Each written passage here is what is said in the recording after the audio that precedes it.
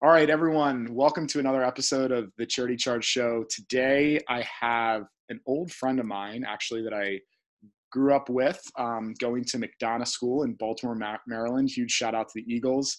His name is Ray Wezik, and he's a guest on the show today. Hey, Ray, thanks for being with us. Hey, Stephen. Happy to be here. You know, we were riffing before, and it was good to, it's been many months since we've hopped back on the phone or, had the opportunity to be together. Um, what I want to share with the audience, why I'm really excited to have you on, is a different perspective. I've had to try to have a variety of guests, both in their kind of positions and roles at nonprofits on the show, and also representing a diversity of different causes and organizations. For those listening, Ray is the Director of Public Policy and Advocacy at the International Myeloma Foundation. Did I get that right, Ray? You did. And part of what we were talking about, Ray lives in the Maryland area, and a lot of his work focuses on actually being in DC and the advocacy side. So do you mind briefly just talking a little bit about International Myeloma Foundation, kind of why the organization exists, and then maybe get a little bit of a background on your work? And then I've got some specific questions that I wanted to dive into. Yeah, absolutely. So the International Myeloma Foundation, I should probably start with what myeloma is, because a lot of people confuse it with melanoma. But myeloma is a blood cancer. Specifically, it's the plasma cells in the bone marrow. It usually affects people who are over the age of 65, but we have been seeing a lot more cases of people who are younger. And I'll get into that in a little bit. But the International Myeloma Foundation itself started in 1990. It was founded by Susie Novis, Brian Novis, and Dr. Brian Dury. They were the three founders. Unfortunately, Brian Novis, who was the myeloma patient, passed, and Susie and Dr. Dury have kind of carried the mantle for the last 30 years. So we are excited to be celebrating our 30th anniversary. We are the oldest and largest myeloma-specific nonprofit in the world. And we are international. We have about 500,000 members in 140 countries around the world. So we're really, we've really worked to expand our reach and make sure that we really focus on four main tenets. It's advocacy, support, education, and research. Obviously, I'm in the advocacy department. And so to your question, a little bit about what I do from the day-to-day sort of work. We really work with legislators, both at the state and federal level, to look at access issues for patients and make sure that the patients are able to afford their medications, that those medications are the ones that are appropriate for them, and then to also talk to patients and figure out new issues as they kind of arise. A lot of the things that I've been doing lately revolve around Medicare, but also around some private insurance issues that kind of come up about affordability. You and I were just kind of talking about this, but one thing that really happens for a lot of patients in Medicare Part D is they run into a massive, massive amount of money they have to pay out of pocket in the beginning of the year. So January and February, they're paying $6,000 or more out of pocket. It's not something that's really affordable for them. So we've been working on legislation that would kind of cap that amount to a much more manageable level, and then also smooth it out throughout the year to make it so that they can afford a more monthly payment that averages out that balance that they would otherwise be paying in January or February. So that's been a big part of our work. Kind of the other side of that has also been something that we call oral parity. Right now, it's called the Cancer Drug Parity Act. It's been introduced last March, but it's HR 1730 and S 741. And that really speaks to private insurance, people who have insurance for their employers.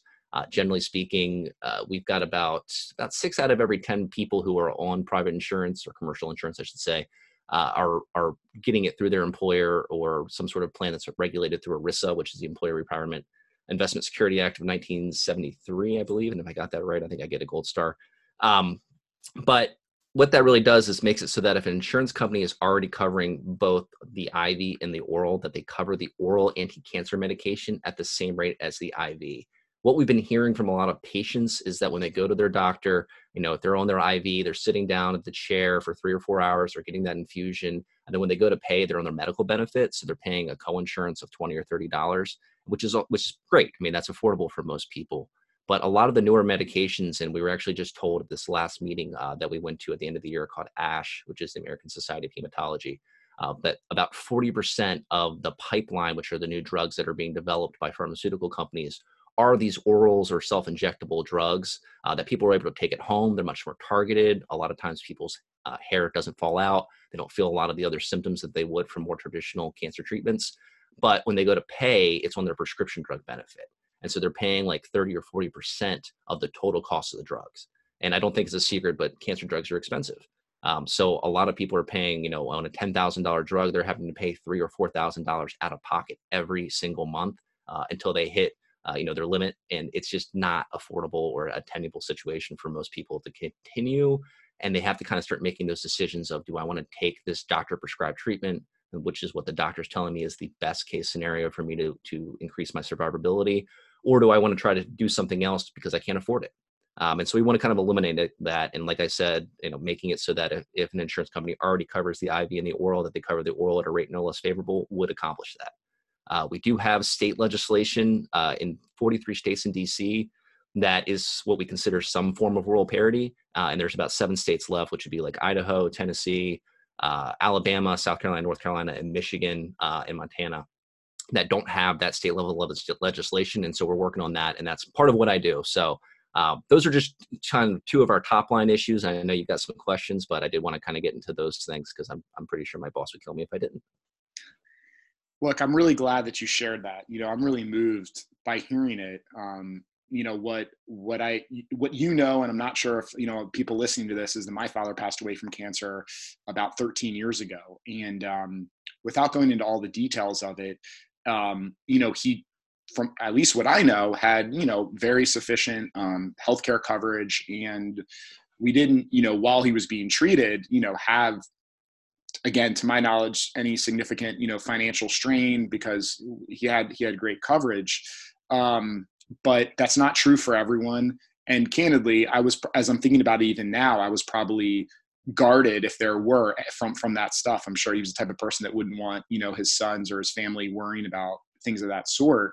But I think it really highlights, as I'm listening to, and, obviously, I mean, I've known your work at IMF, International Myeloma Foundation, for a while, but it's really helping me put it in more perspective because there are so many different organizations, even if you think about the healthcare kind of vertical of the nonprofit world, and then you specifically think about cancer, and then within your specific focus area of myeloma, that are doing all sorts of different things to ultimately help patients. But I think what is really special about what you're sharing is the prevention advocacy side of things to really actually help the patients. And I think it's really important. So I want to really applaud you for doing that and being just someone out there that's really trying to make the world a better place. We really need it because the flip side of it, again, not getting into the specifics of it, but, I really relate to a lot of what you're saying because one of my, called him Uncle Gary Bob, passed away about probably 6 or 7 years ago. And he had significant challenges with his health insurance getting coverage for his cancer treatment because what he had through his employer just candidly wasn't good enough to cover.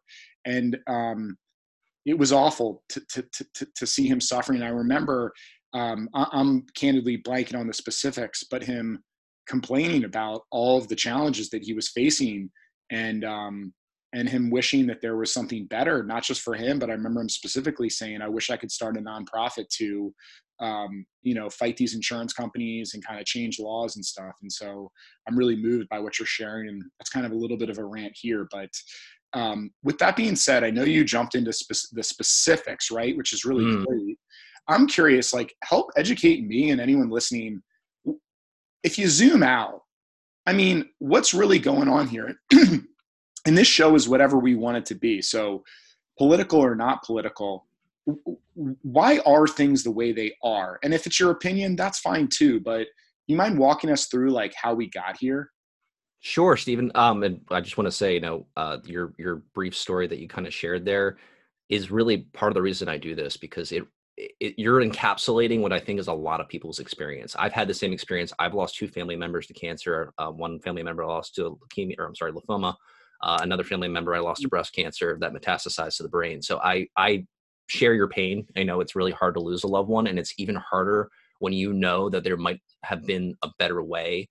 It might be something that, a drug that would not necessarily cure them, but might ease their suffering. And you never want to think that they missed out on that. You always want to wish the best for your family members. And we always meet so many people out there that have this connection to cancer. Like they might not have had it themselves, but almost everyone knows somebody who's been affected by this. So that's really a big part of what we're doing. But to answer your question, like how we got here, it's really complicated. There's been so many different things that have happened over the years. And I should probably state this, but the International Myeloma Foundation is a nonprofit. We're a 501c3. We are not political in terms of picking sides. So we can advocate for myeloma patients, but we don't take a partisan approach to anything. So we're very nonpartisan. So anything I do say in this podcast is my own opinion when it comes to anything that might sound partisan. Just throw that out there.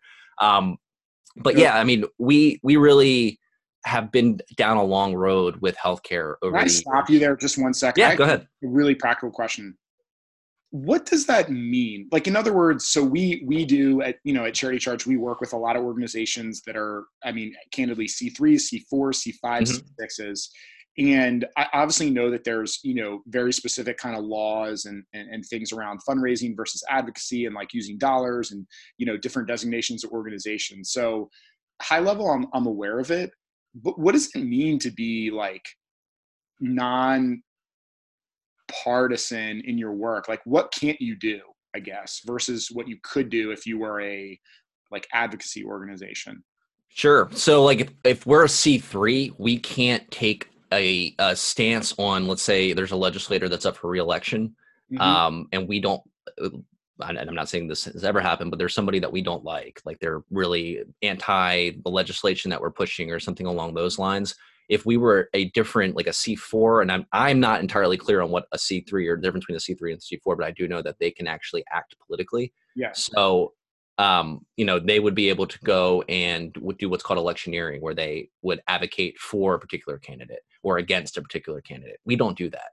We really just try to stay very focused on the issue and keep the politics out of it. So we don't really go, well, the Republicans did this or the Democrats did this. Like that's where that nonpartisan comes in. So we can go into a Republican office, sit down, talk to the staffer, explain the perspective of the myeloma patient, make sure they're aware of how this legislation would work or affect that particular person without really getting into the specifics of what we might think politically about it.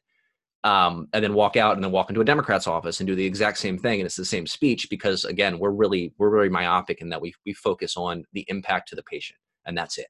And we're not looking at, trying to help one party or another. So I hope that kind of answers the question a little bit, but that's, to me, what our nonpartisan work looks like. Thank you for doing that. Yeah. And then I know I interrupted you with that question, so please proceed with the other thought, and I'm happy to rephrase it if we got off topic there. No worries.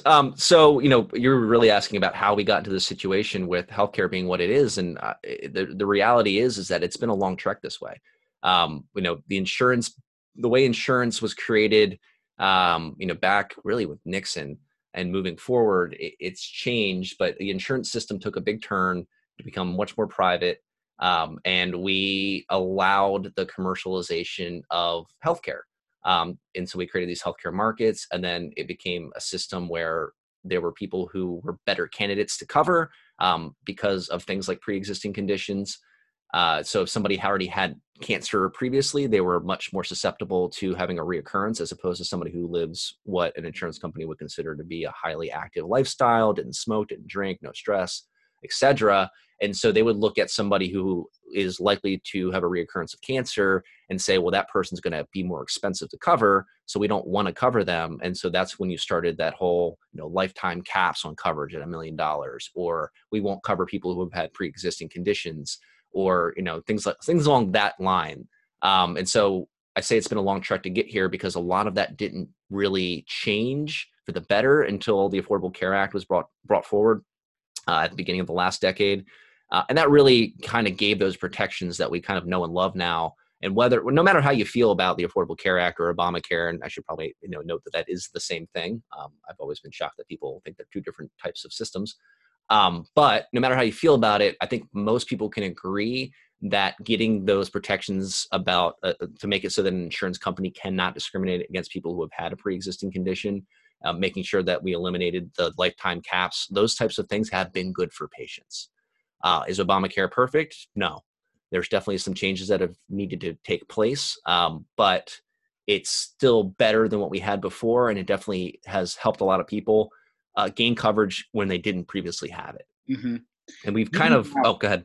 yeah, Ray, being totally just presenting both sides of the quote argument, just objectively here, what really then, like at the current state, when you think of like Democrats versus Republicans, right? The two sides, like what's going on and what are the pros? What are kind of the pros and the cons of each side, right? Because there's a lot of people that I think are for, obviously, again, as you say, it's not perfect, the, uh, the notion or like what Affordable Care Act is designed to do and what it's doing. And then there are others that are for, the complete, privatization and no restrictions and things of that sort. So I'm so less in it. So like, yeah, I'm kind of a dummy when it comes to this stuff. What are the pros and cons if you look at it objectively on both sides? Sure. That's an excellent question. It's, I'm probably not even going to do it justice because it is so incredibly complicated, but, the lines, so to speak, about where people have fallen on this issue have blurred a lot in the last probably 4 years. We've seen a lot of what President Trump has brought forward from his policy pushes towards healthcare have actually been Democratic proposals in the past. And then you've seen Democrats that are trying to get even farther left on that because they don't want Republicans being farther left on healthcare than they are. And I'm just speaking broadly here, but that's you've kind of seen this shift to the left, which is how you've gotten to this Medicare for All proposal from people like Senator Sanders. It's been an interesting ride. In terms of what one's better, it really depends on your perspective. A lot of people's argument against the ACA has been the affordability issue for them because for some people the premiums were very expensive, especially in certain states because it really creates these state marketplaces where people are able to buy and sell insurance, or not sell, but buy insurance. And for some people that didn't work right off the bat, and so their premiums were very high because the population, for a lot of states, the population had never had insurance.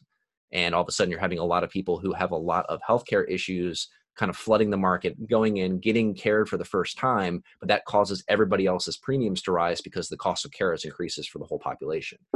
And so the argument's always been, well, you are forcing these younger people who are healthy to pay for these older, sicker people who are not healthy, who have never had insurance before. And I feel like that is a valid criticism about the way that the ACA was rolled out and what happened in the beginning. I remember being one of those people who didn't have health insurance and was all of a sudden forced to have health insurance. And I was very bitter about it because I was in school and couldn't really afford it. Luckily, my school had a plan and I was able to get on my school's plan and all of that, and it all worked out. But I remember, at the time being like, oh man, this really sucks. Like I don't have two pennies to rub together and I got to pay, X amount of money every single month. And I was trying to figure out how it worked. And I remember at least 1 year where I didn't have insurance and I just paid the penalty because the penalty was cheaper. A lot of people did that.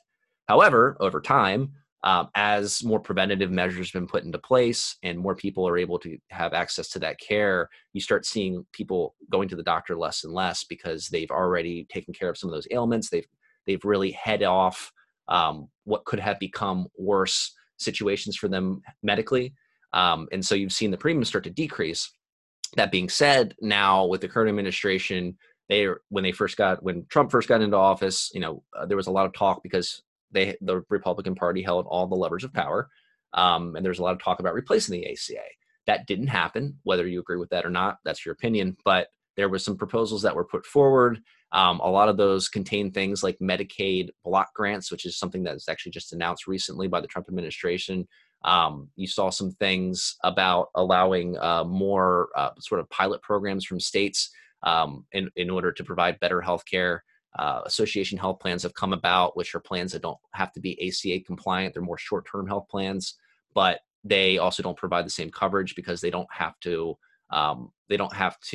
comply with the ACA rules about pre-existing conditions or the caps or anything like that. So there's been a lot of things that have come out. I don't know what the answer is, but I do know that we're going to have this discussion some more in this coming year during an election cycle. It's going to be very dynamic. I think you're going to see a lot of ideas fly out there. It's also going to be pretty heated because people have very, very strong opinions on how this should play out. And in a perfect world, in a perfect system, we should really be having a lot of compromise. That's really what the way that the legislatures should be working together. You should have both chambers coming up with ideas, working together, hammering out a solution. It might not be their perfect idea on one side or the other, but it's a compromise between the two that kind of really understands the needs of both sides and the issues. But we haven't seen that lately. And that's kind of scary, but I'm kind of hopeful they can get back to what John McCain would always say, which is regular order, and really kind of get back to work on the needs of their constituents in a way that takes into account the people who may not have voted for them. So we'll see what happens, but it's kind of freaky. Well, it's going to be a crazy year, to be honest with you. Well, maybe we'll have you on as a follow-up guest to kind of help educate us and bring us more insight into this. I really appreciate you touching on it. I just, got some good perspective from you as well. It's really great to be able to have a conversation like that. Something that I want to, as we kind of round out this interview and this episode, I want to remind everyone that something that remind is the wrong term. I actually didn't even bring it up, but, Ray is an attorney by trade, and has a law degree. And so when you focus on your advocacy work, I've really never kind of been in the building. You mentioned to me in the sense that a lot of your day-to-day when you're is on Capitol Hill is working on legislation. Can you just share with people a little bit about what that process is, to the extent, even if you focus on like a specific initiative? This is kind of to anyone who's never been in any sort of like governmental role or try to interact with anything like public policy or legislative in manner. What's that process like? That's another great question. And it's kind of fascinating because everybody really kind of sees. Also, from the nonprofit's perspective, as well, of like the pure, advocacy side, which I think is really unique. And again, what I think is really awesome about your work, because there's so many amazing organizations. We work with a lot of them, and a lot of them, I funded personally or know the people that run them.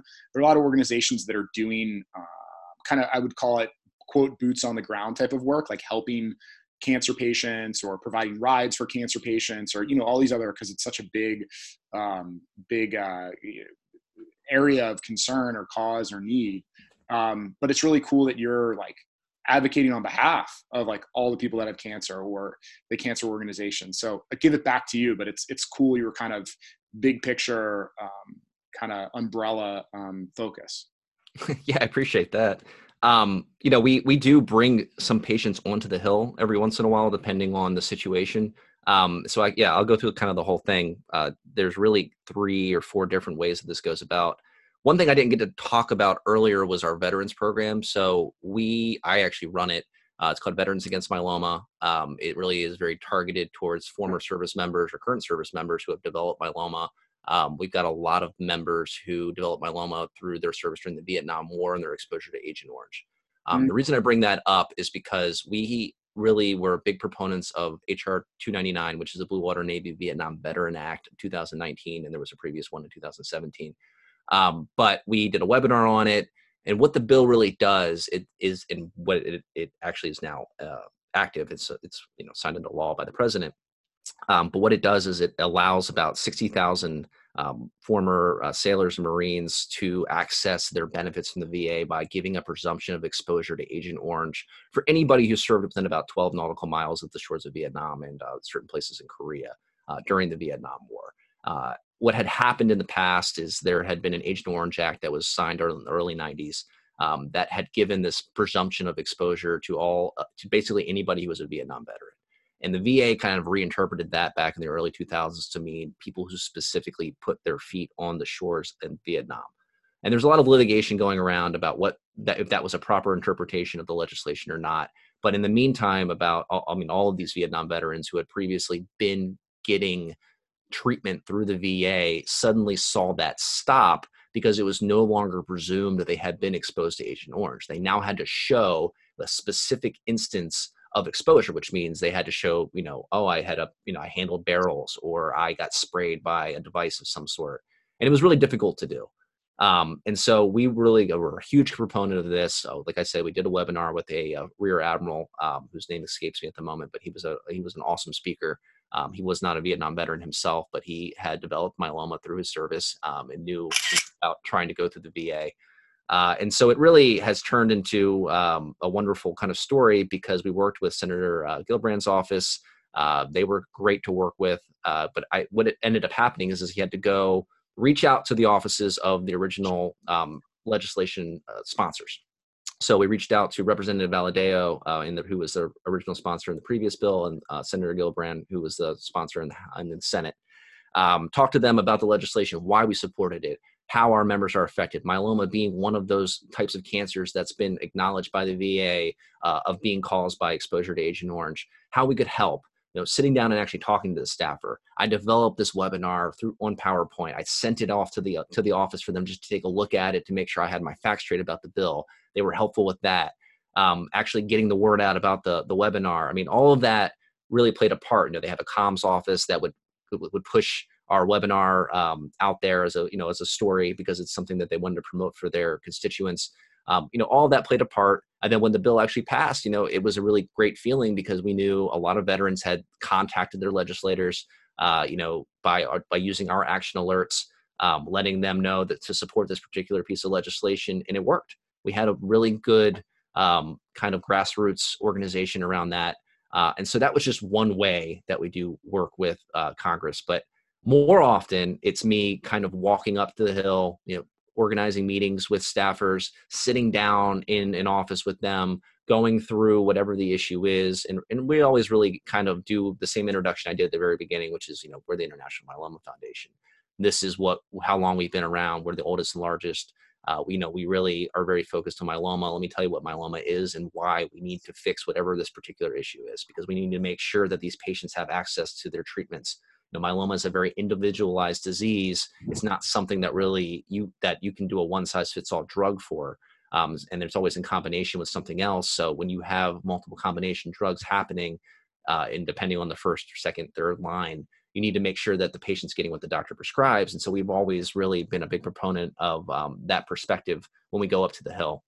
The third thing that kind of happens is what we call Hill Days.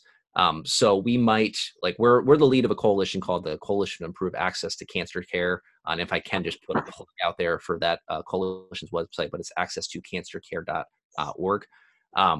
But this coalition is the one that pushes for the oral parity legislation I spoke about earlier. It's got about 30 different organizations in there. It ranges the gambit between, we have industry, which is to say pharma. We have other nonprofits that are on board. And then also we have professional organizations and associations. So we have oncology societies. And we get together, we talk about sort of what ways we can push this bill in front of particular legislators that we think might be supportive. Then when we do our Hill Days, we gather in groups. So we'll have 3 or 4 people like myself who are professional lobbyists or are people who are volunteers, but also very well versed in the issue.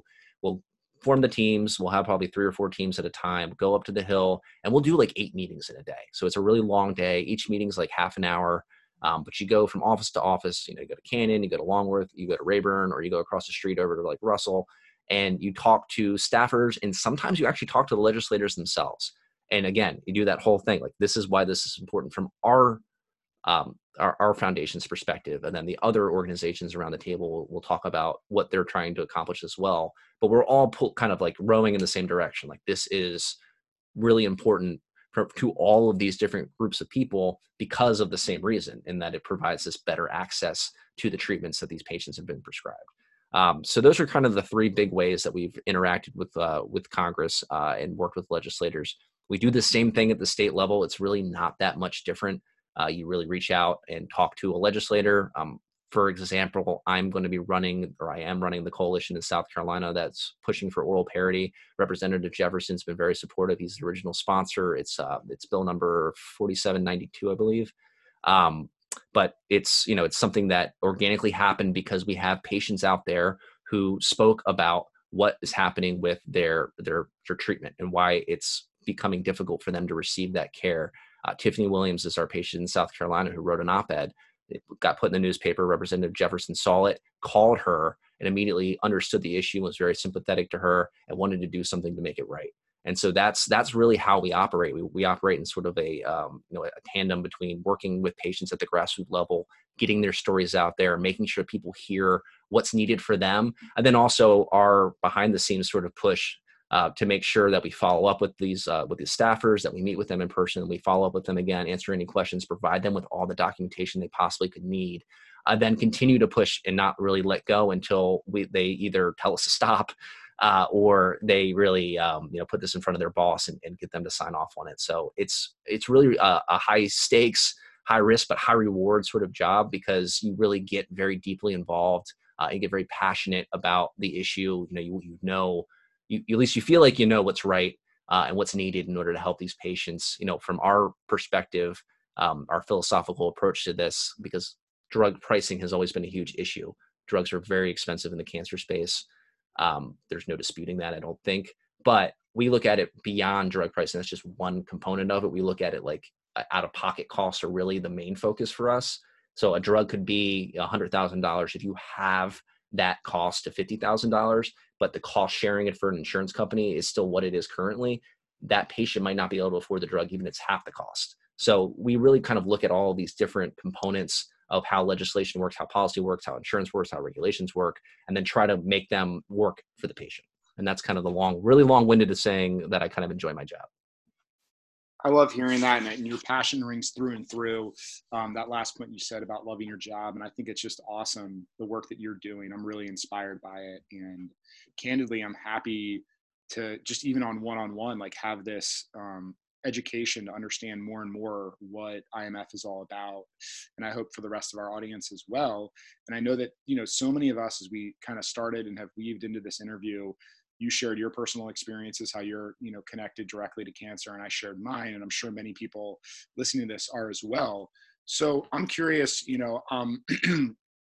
I'll just say, for anyone that's interested in learning more, there's myeloma.org is their website, which is myeloma.org. Ray, what are other ways that people that maybe are listening could get involved or support your efforts? Sure. So they can actually reach out to us directly. It's advocacy@myeloma.org. That's our email address. If you really want to get involved in what we're doing, we love to hear from patients, from caregivers, or anybody who really just has friends or family that have been impacted by something that they want to see get fixed. We like to hear about the issues. We like to hear the stories. And we really are there to help. We are there to help for veterans. We're actually working on some firefighter initiatives right now as well, because it turns out firefighters develop myeloma faster than just about any other cancer if you remove for gender bias. So we're working on something for that. And then we also are just working all the time to really improve patients' treatments, patients' outcome, and also research funding, which is something I forgot to talk about. But we do push for NIH and NCI, which is the National Institutes of Health and National Cancer Institute funding every single year to increase that. Congressionally directed medical research programs, we're always pushing to increase the funding and to include myeloma as a blood cancer under that peer-reviewed cancer research program. We've been super successful at that. So there's a lot of ways that we can be impactful, but we always need those people to reach out to us. So again, it's advocacy@myeloma.org or the website, you can go to advocacy.myeloma.org as well to reach directly to our website. But, check out the IMS website, myeloma.org. There's tons of good information on there. And again, love to hear from people. And I'll say it too, also for you, because I think it needs to be said. I mean, I'm on their website right now. There's ways that you can directly donate, even if you just want to get involved and do anything of $25 or a small increment. They obviously take individual donations, corporate donations as well.